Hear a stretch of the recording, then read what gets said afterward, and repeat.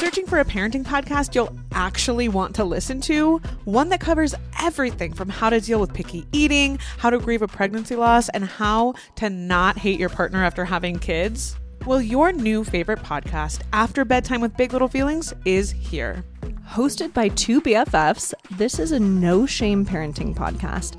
Listen to and follow After Bedtime with Big Little Feelings on the free Odyssey app and wherever you get your podcasts.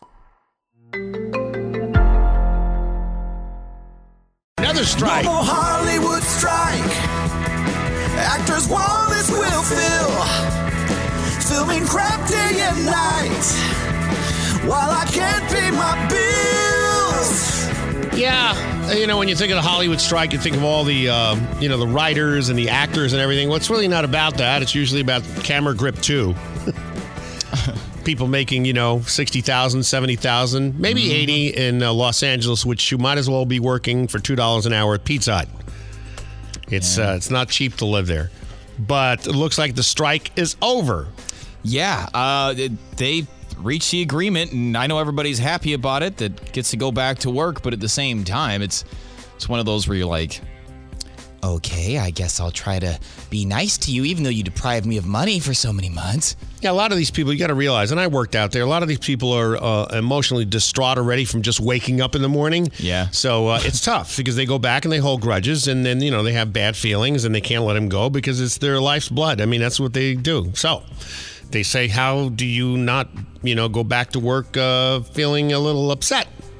Yeah, it'd be kind of hard not to hold a grudge. Yeah, and the thing is, though, I'm sure there's a lot of people down there who consider this, look, there is more people working at Shea Biscuit serving customers and cleaning up garbage off the table and cleaning the bathrooms that are actors than there is actual actors. Yeah, that's for sure, especially when you hear like some of the, Hollywood bigwigs, like their stories. It's like, yeah, I was sleeping on, Robert Downey Jr.'s couch when we were 20, and next thing you know, I'm a millionaire. Well, let me tell you something. It's true. For those of you who are aspiring actors, it's all about who you know and it's timing. It really is. And you got some opportunities here, but the big opportunities are in Los Angeles. For instance, I got on Party of Five as a bouncer. Me. Oh, yeah, that's right. Yeah. You know why? Because I was there. Yeah. That's the only reason.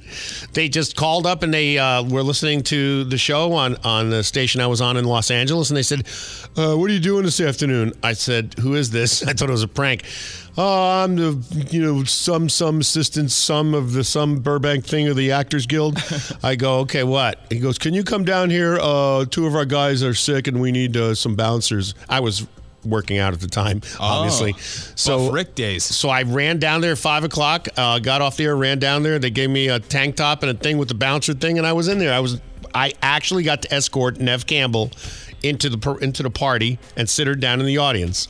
Whoa. Yeah, of course, you probably also had to be on set for 8 hours. Yeah, big act. And of course, I did that, and somebody called me, and there's all these other people that are struggling, and there's, they got their agents, and they got their thing, and they get like a bit part, like they're usher number 2 at the hotel, or the butler 3.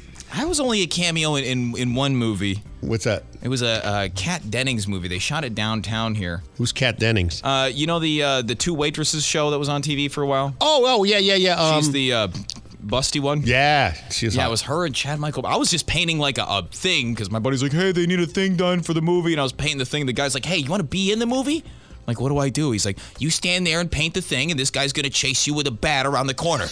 And I was like, all right. He's like, act scared and run. And I wasn't expecting it. All of a sudden, boom, he hits the trash can with the bat. I take off running. He's like, wow, great job. First take. And I was like, I wasn't acting, dude. I was terrified. Great story. All right. Well, fun. Yeah, but those are the people that are truly happy right now in Hollywood. Here's what actors are saying about the SAG strike ending.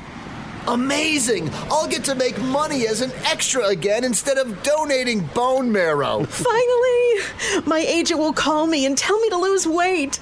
I can finally post about the role I booked as a clerk on Law & Order that aired months ago. I'm so excited to pig out on craft services and ask the stars for a selfie. That creepy producer I met in West Hollywood can finally give me the role if I'm willing to do nudity. I can't wait to have an audition in the Valley and then another one 15 minutes later in Koreatown with a self-tape due at midnight and then try to make it back to my catering gig in Beverly Hills so I don't get fired. And that's what actors are saying about the SAG strike ending.